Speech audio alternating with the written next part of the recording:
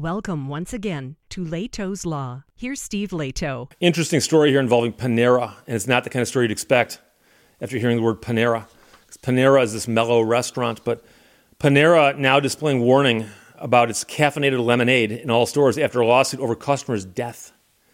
From NBC News, and Elizabeth Chuck wrote it. James sent it to me, by the way. Thanks a lot. And by the way, at the end, we're going to discuss a legal concept that a lot of people are going to jump on and go, what about that?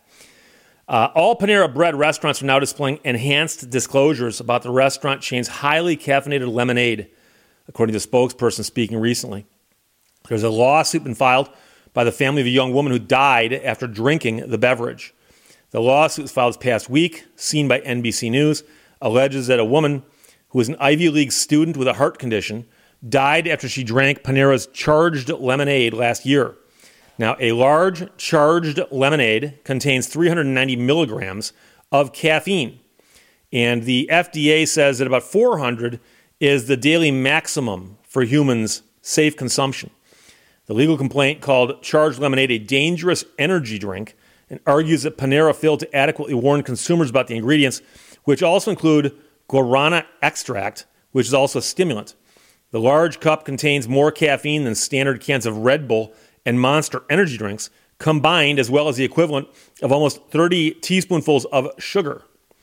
Caffeine content of Panera's charged lemonade has always been listed in the store, according to Panera, but an exclusive statement to NBC on Saturday, Panera said all of its stores throughout North America have now added more detailed disclosures about the beverage, and this has been going on the last few days. They say, we were saddened to learn this week about the tragic passing of Sarah Katz.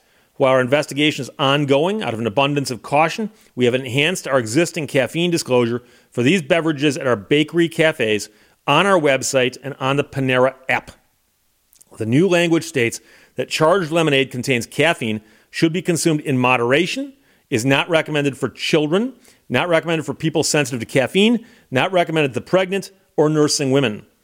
Meanwhile, a partner of the Philadelphia-based law firm who is representing the Katz family said Saturday that the verbiage does not provide context for the amount of caffeine in the drink, nor does it explain that it contains an additional stimulant. It's misleading in the sense that it's not indicating that it is an energy drink. I'm happy that we're moving in the direction of making a change, but I consider these baby steps. Now, the FDA told NBC that it was gathering information about the death, which occurred in September of last year. She had gotten a large charged lemonade hours before she died and had at least one charged lemonade in the days prior, according to her roommate and close friend. Her roommate and close friend says she was very, very vigilant about what she needed to do to keep herself safe. I guarantee if she had known how much caffeine this was, she never would have touched it with a 10-foot pole. At the time of her death, charged lemonade was offered side by side with all Panera's non-caffeinated and or less caffeinated drinks in the location near the woman's campus, according to the suit. Photos of the menu and the beverage dispensers in the store included in the complaint shows advertised as plant-based and clean, containing as much caffeine as the restaurant's dark roast coffee. But at 390 milligrams, a 30 fluid ounce large charged lemonade has more caffeine in total than any size of the company's dark roast coffee. And that's according to the complaint, those numbers that appear to line up with Panera's nutrition facts on its website. Now, the woman who died was diagnosed at the age of 5 with a disorder of the heart's electrical system that can cause abnormal heart rhythms as a result of exercise or stress. She followed her doctor's recommendations to avoid large amounts of caffeine and never knowingly consumed energy drinks, according to the lawsuit. So their argument is, look, it's lemonade. It's lemonade. We didn't think that was an energy drink.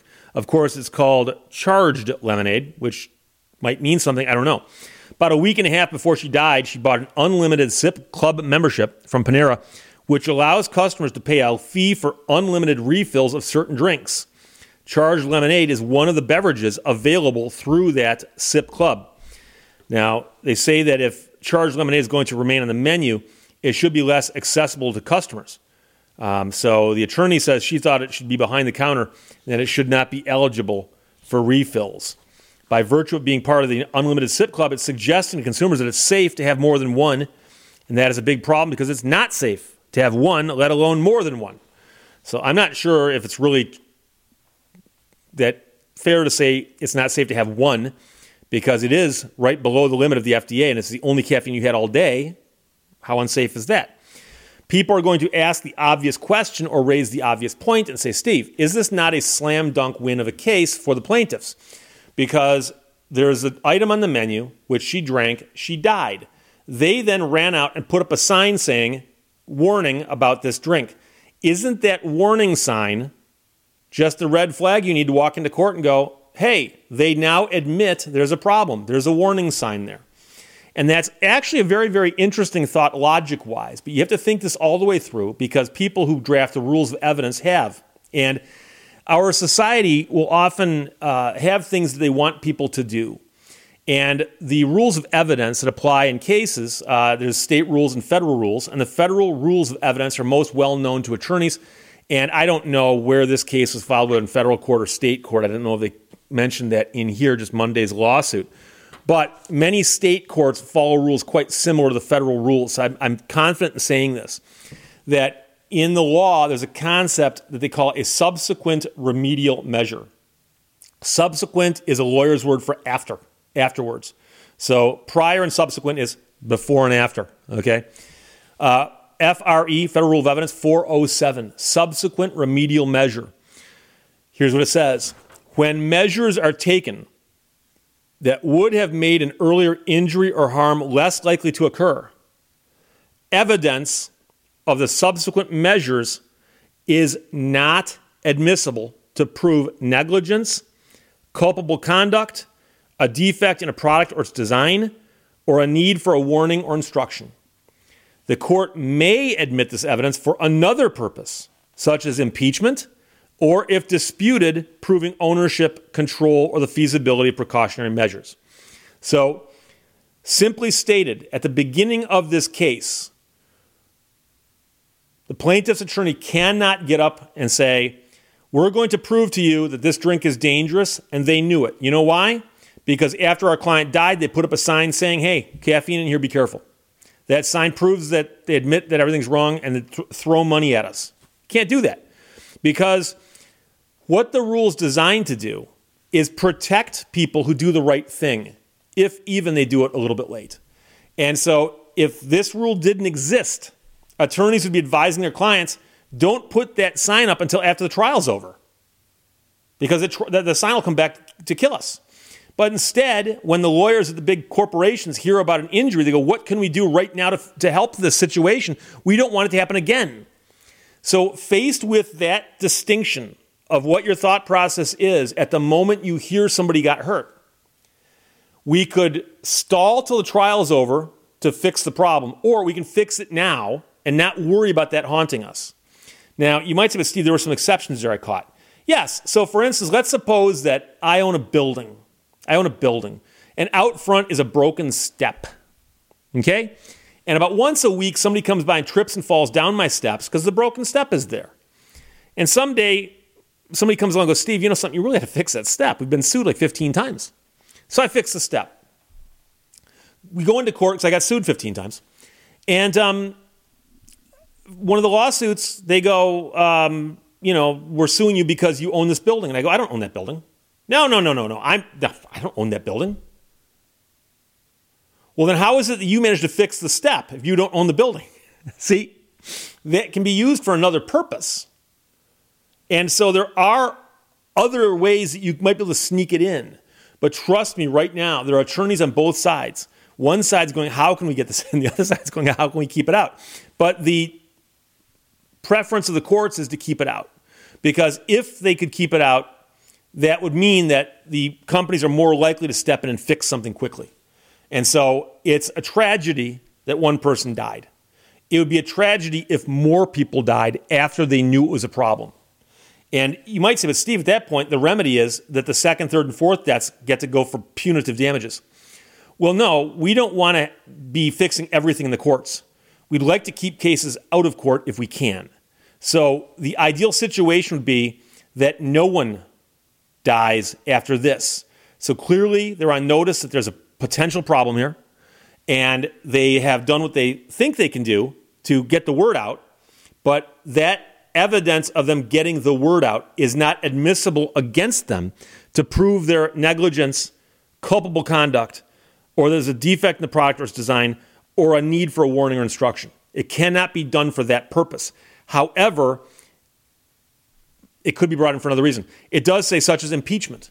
So let's suppose a witness got up on the stand, was testifying on behalf of the corporation, Panera, whoever owns Panera, gets up on the stand and goes, we know how much caffeine is in there. We know about the other stimulants. It is perfectly safe. It is perfectly safe for everybody and anything under the sun. Anybody can drink it. Really? Isn't it true that right now you've got a sign that says pregnant women, nursing women, blah, blah, blah, blah? Because they have to impeach what he just said. But of course, trust me, every attorney on every witness who's going to testify for that corporation will be coached by the attorneys. By the way, here's what we've got to avoid going anywhere near because of the fact that we want to keep this out. And so I know somebody want to say, Steve, this is just attorney games. No, this is not attorneys. The federal rules of evidence, are laws and law books, right? It's how the courts are conducted. And so those weren't drafted in that sense by lawyers to protect lawyers.